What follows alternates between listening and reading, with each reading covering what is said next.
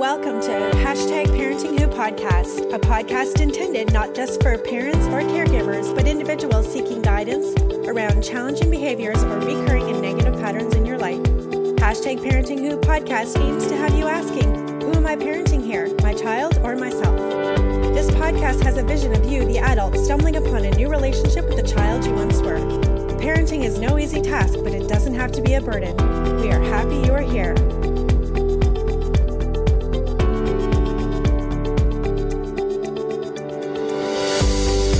I'm your host, Julie Clark, child and youth care practitioner, registered psychotherapist and trauma therapist. I want to break down barriers related to stigma and seeking help for mental health. If something in this podcast resonates with you, I urge you to reach out to a licensed or registered healthcare professional. Don't go at it alone, and let's get started.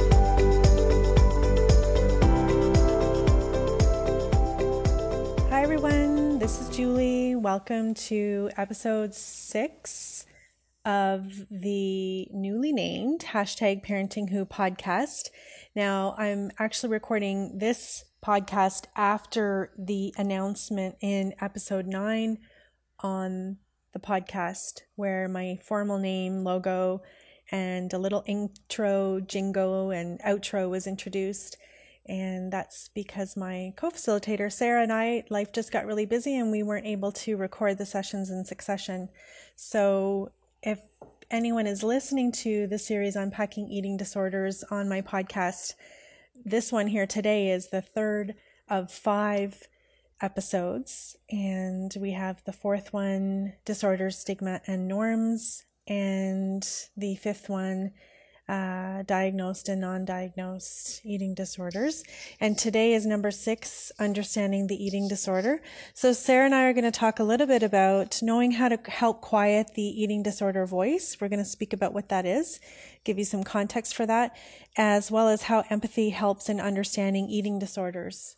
So stay tuned, and I will let everyone know to please be advised that some of the language, some of the conversation in today's podcast may be triggering for those with active eating disorder symptoms. So please be advised of that and maybe choose not to listen today. Okay? Take good care. Hi, Sarah. It's great to chat with you again. Yeah, it's great to come back. Mm-hmm. I did let my listeners know that there was a bit of a lull in how my episodes were posted on the podcast, and life just got busy, didn't it? Yeah, it did. Yeah. And sometimes you just got to go with that. Yep. Go with it. And that's what we did. And I said, you know what? Like the way that I was doing the numbering of the episodes, I was like, there's a big gap in there. And that's because Sarah and I are still planning to finish up our series on eating disorders and disordered eating. And so be it. Here we are. Yeah. Mm-hmm. Today is the third version of, or not the third version, but the third episode in our eating disorder and disordered eating series. And so today I wanted to chat with you a little bit about understanding the eating disorder, helping caregivers with understanding from a practical lens what it is like, and maybe understanding a little bit more about why their child is doing a certain something. There's certain behaviors that we know through working with kids and youth with eating disorder and disordered eating behaviors, that there is, in fact, some key things to look out and to watch for. And so I guess, yeah, if you want to start with that, Sarah, then we'll go from there. Yeah, great. I think, well, for me, understanding the eating disorder is kind of the first step to helping someone with one. When I first started working with youth with eating disorders and their families, I think this was the biggest piece of the puzzle for me. Once I really took the time to understand the eating disorder and understand what that person was going through, what it was like for them, then I could meet them with how I could help. And so that's why I think it's the biggest piece is if you don't really understand the eating disorder, or at least somewhat understand the eating disorder, then it's really difficult to go in and try to help someone eat more or stop their symptom or just have a conversation, like an open, honest conversation about it. So for me, that is so huge. Mm-hmm. Mm-hmm. And you mentioned symptom, and I mentioned behavior, and I guess, and you also mentioned like how to teach them to eat more. I think you said these are key things, aren't they? And I guess if we just, when you said what it was or what it looked like for them, it's almost like you stepping into their shoes, isn't it? And trying to imagine. Yeah, maybe you could speak a little bit more about that. Yeah, I think, I don't think we're ever going to 100%, somebody who hasn't had an eating disorder, I don't think we can really truly understand what it's like for them and the agony and the distress that they go through every day. But I think if we can try to understand as much as we can, Mm-hmm. and that's really what I mean, you're right, is kind of what is it like for them right now? What are they going through? And what do they need right now?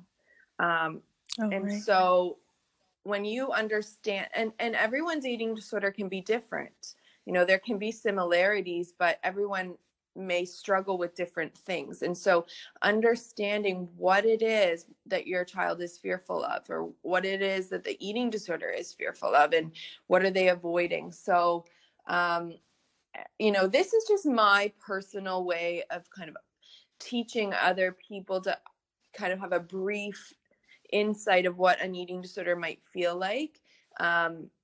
This is not like a clinical diagnosis or something that you might find in a book, but the way I look at eating disorders is it's almost like a temporary schizophrenia, where, because the person hears an eating disorder voice, and that voice might be yelling, screaming, telling them to do something. And so that's just something that I've kind of formulated myself, is it's somewhat like schizophrenia, but we're lucky in that it is treatable, right? You can get over your eating disorder and get back to a life without it. So if you will kind of look at it like that, the person who has an eating disorder might have that voice screaming at them. They might have someone saying, you're fat, you're ugly, you're terrible, why would you eat this? You need to exercise more, like you should never be sitting, those kind of things. And so when you understand what they're going through, you can bring more empathy to them.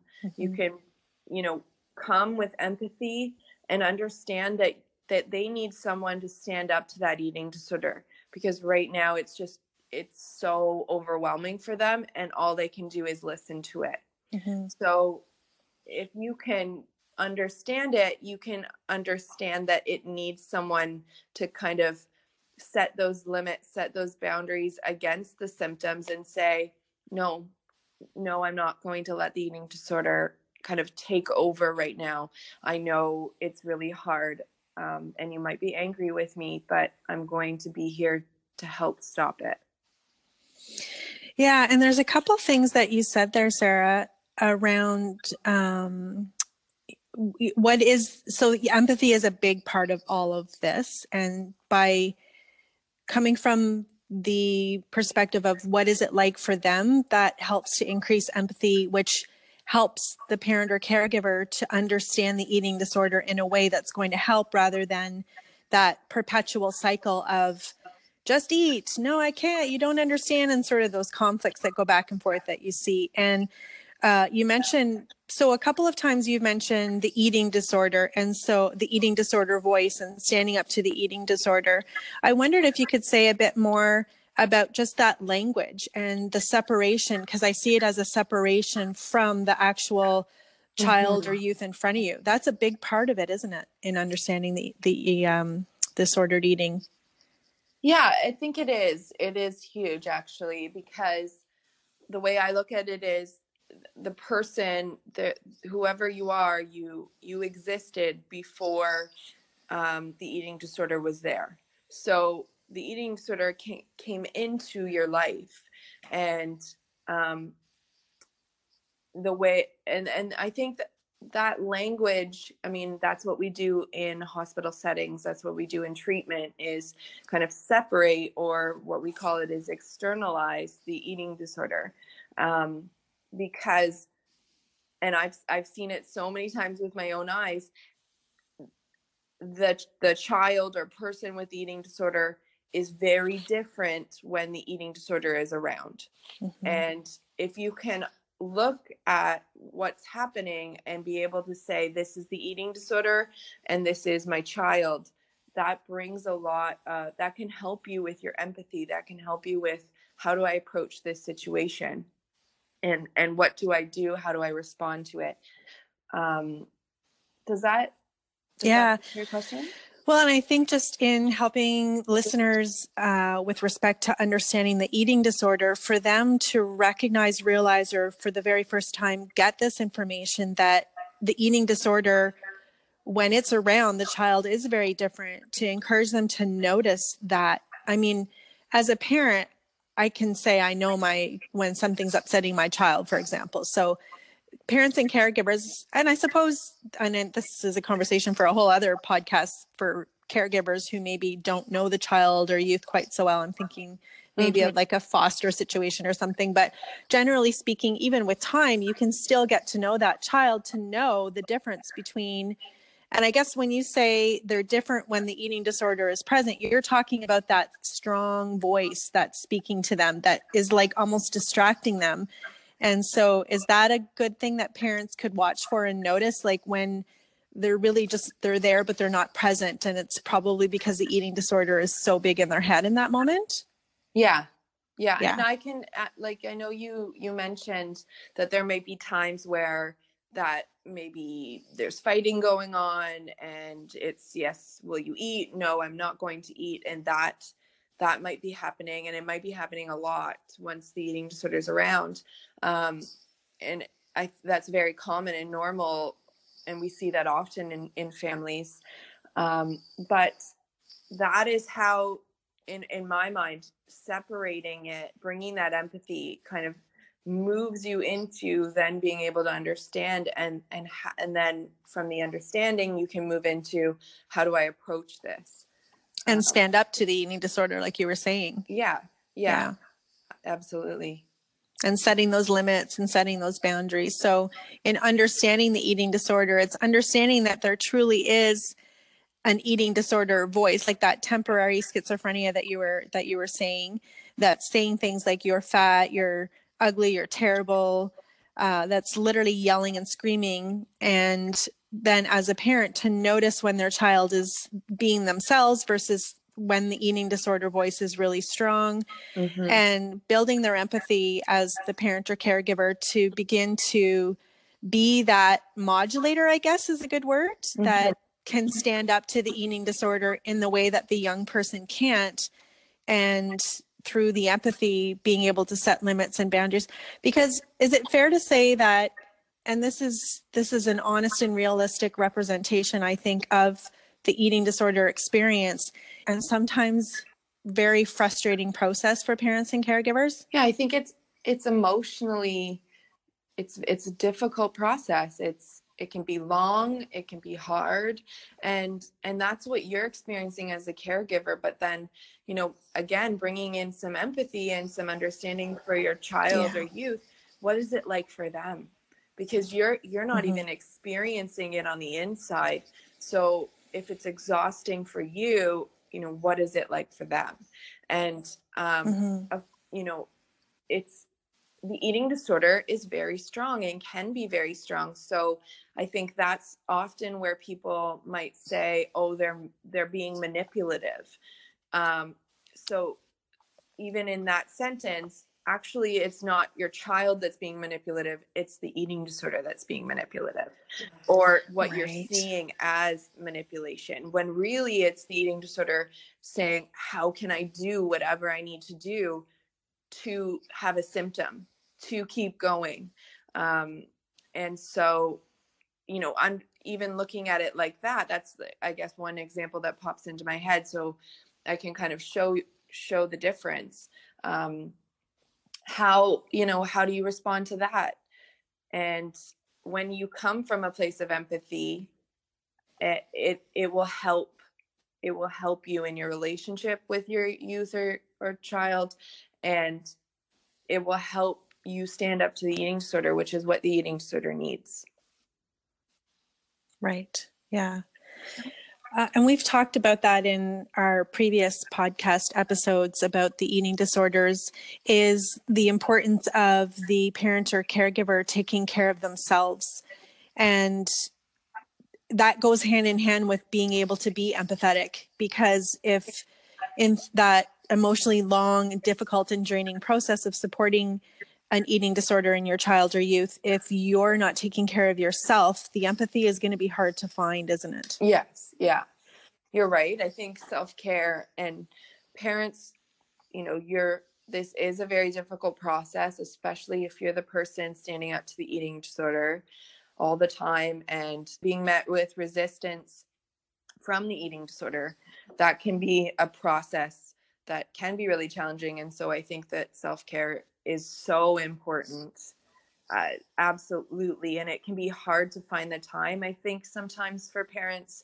But even if you can have someone stay with your child where you just take a walk or do something that's rejuvenating for yourself, that's really important so that you can start again the next day, and have some energy to be able to keep giving.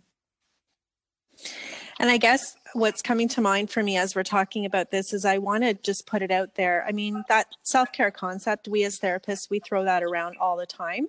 But I would caution parents in finding someone to vent to be talking about detail after detail, the frustration, et cetera, et cetera. I like your ideas of a walk, something to rejuvenate themselves, because the first example, like venting or talking incessantly with someone about it over and over again, that's not self-care. That's a perpetual cycle of that frustration and that emotionally draining aspect of it that's not going to give the individual the strength to come at it from that empathetic perspective. Do you agree? Yeah. I think, there's a whole topic on venting and is it really healthy for us, right?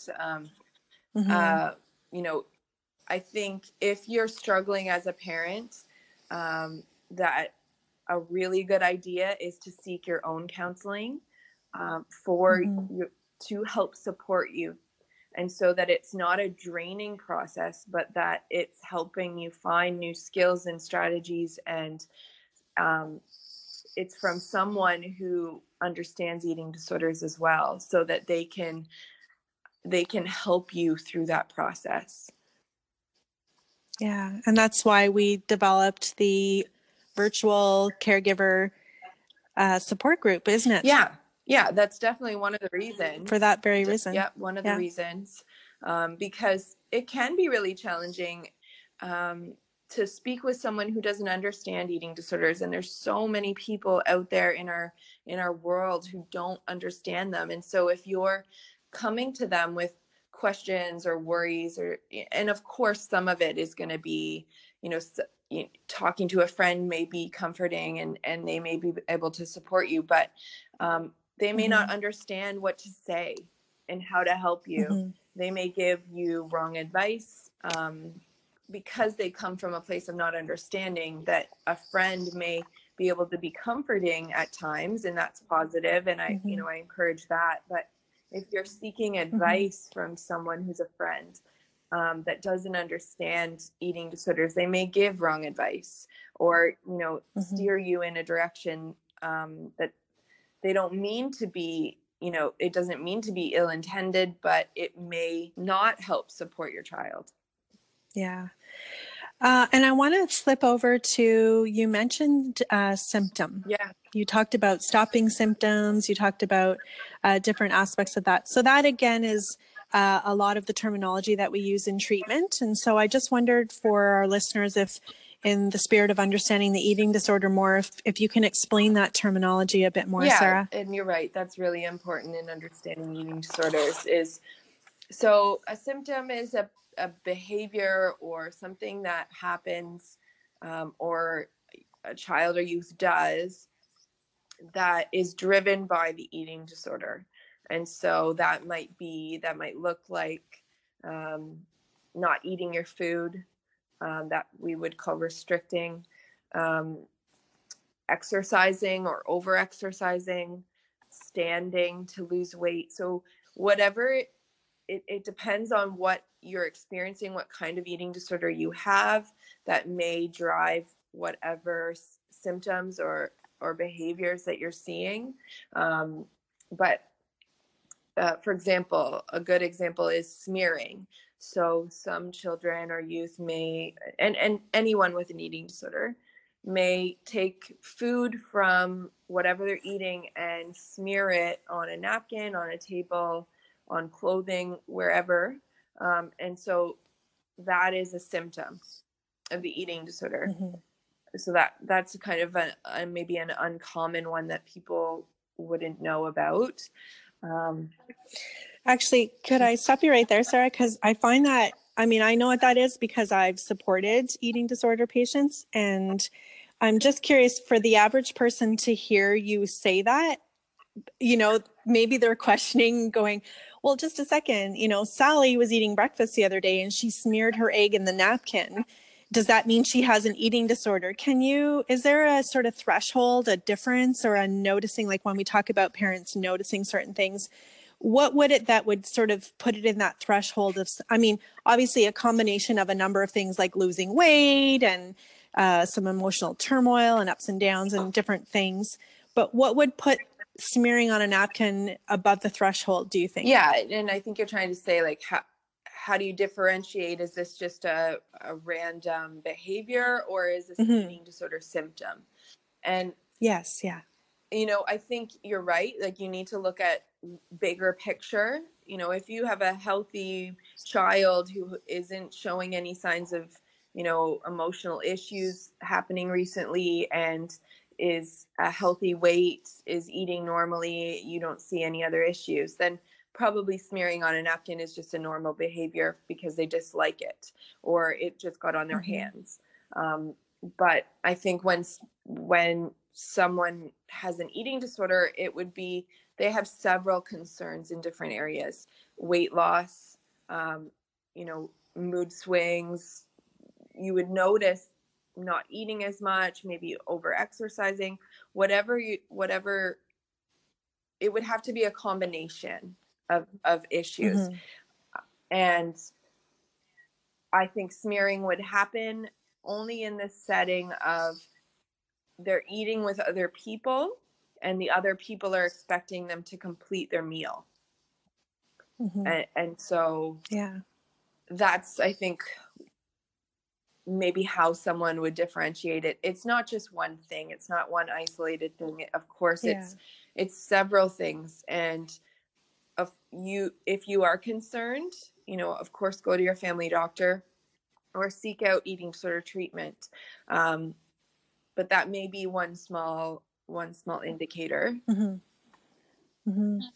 And for our next podcast, our topic is symptoms and how to recognize them. So we can talk a little bit more, but I liked how you were explaining symptoms and how it's a behavior or sort of an action that a youth will do, but that is driven by the eating disorder. And so when you were talking earlier about the eating disorder voice and for parents to notice how their child is different, you know, based on who they are versus having the eating disorder present, little things like smearing in a napkin together with all of those other behaviors, they are all encompassing to watching out for things and understanding the eating disorder. Yeah, and I think we can definitely get more into it in the next podcast, because symptoms and behaviors of eating disorders, it's a big topic, and there can be so many different ones, and you may not even notice them. So you know, I'm happy to elaborate more in the next podcast and get more into it. Just before we get ready to wrap up, Sarah, I just wanted to see if you could give a bit more perspective to the eating disorder voice and that temporary schizophrenia. You had said things like the eating disorder is saying to the individual person, you're fat, you're ugly, you're terrible. How loud is that voice, Sarah, if you could imagine, and based on people you've worked with? Based on what I've been told by others is that it's around all the time, but it seems to be louder when, for example, louder when food is put in front of them, and they're asked to do something like go to the mall, be in a bathing suit. So things, it depends on the person, obviously, but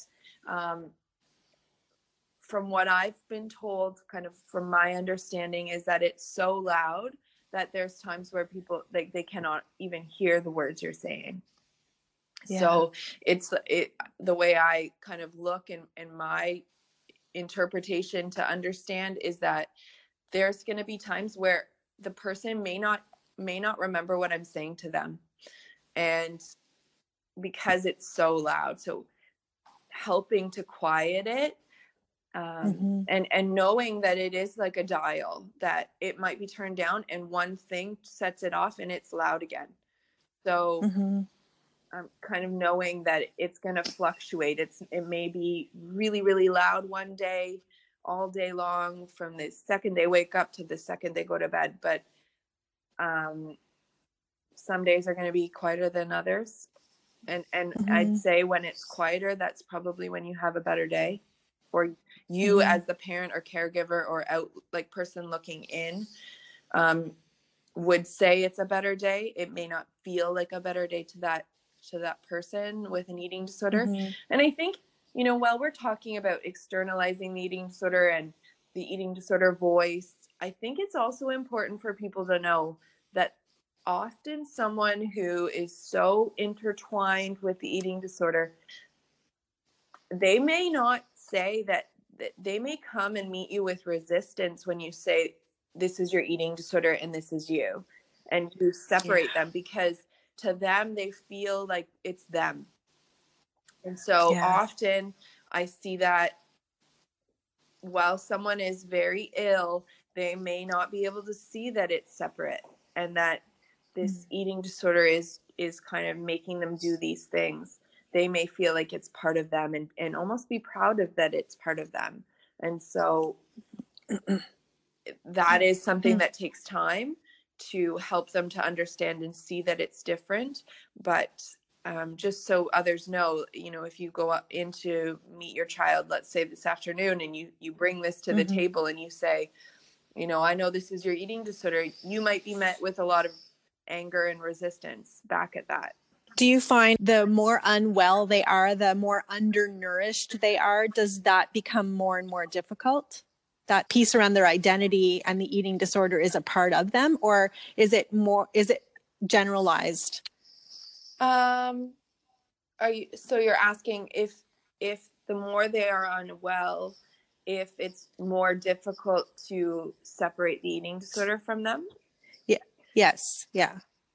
Like, does it have to do with being undernourished? I think that's a contributor. I think that if I was going to be very general, I could say yes. Yes, it's, the more unwell that someone is, the harder it is to separate. But I think it also is the person. And so, right, because you said, it's a unique experience for everybody, and how you've said that all along, and how they respond, and what symptoms we see, and all of those things. It's unique to that individual person, their experience, their DNA, their genetics, all of those things. And some people are more able to separate it. So some people are able to realize that they hear a voice and that's not them, or they may have gone through treatment before and they're okay with saying that and talking about it that way, but still they've relapsed and they're very malnourished, so I think it really depends on the person, how they experience their eating disorder. But in general, yes, I would say that the more malnourished someone is, the harder it is for them with a lot of their cognitive processes. So Sarah, just as we get ready to wrap up, I wondered if you could provide some information to our listeners about how people could get a hold of you if they wanted to work with you, either do a consult with you or do some therapy. Yeah, I'm located in Burlington, Ontario now. I have an office that's downtown Burlington, and you can get a hold of me. I'm on Psychology Today, and you can just search Sarah Terwilliger, and I'll spell that for you in a second. You can also reach me on my website, which is www.sarahterwilliger.com, which is just SARAHTERWILLIGAR.com. Perfect.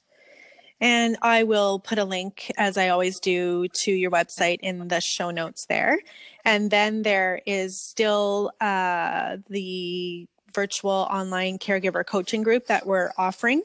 And so we don't have dates up on the website right now about when that's starting, but people can still be in touch with us. And I'll put a link to that on the show notes as well.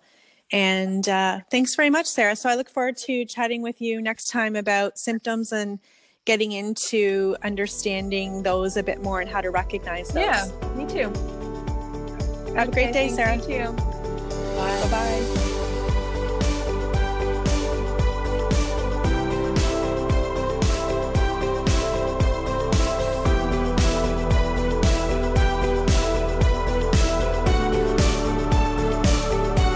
Thank you for joining me today. Please remember that information provided in this podcast is not therapy and is not a substitute for receiving help from a licensed or regulated healthcare professional.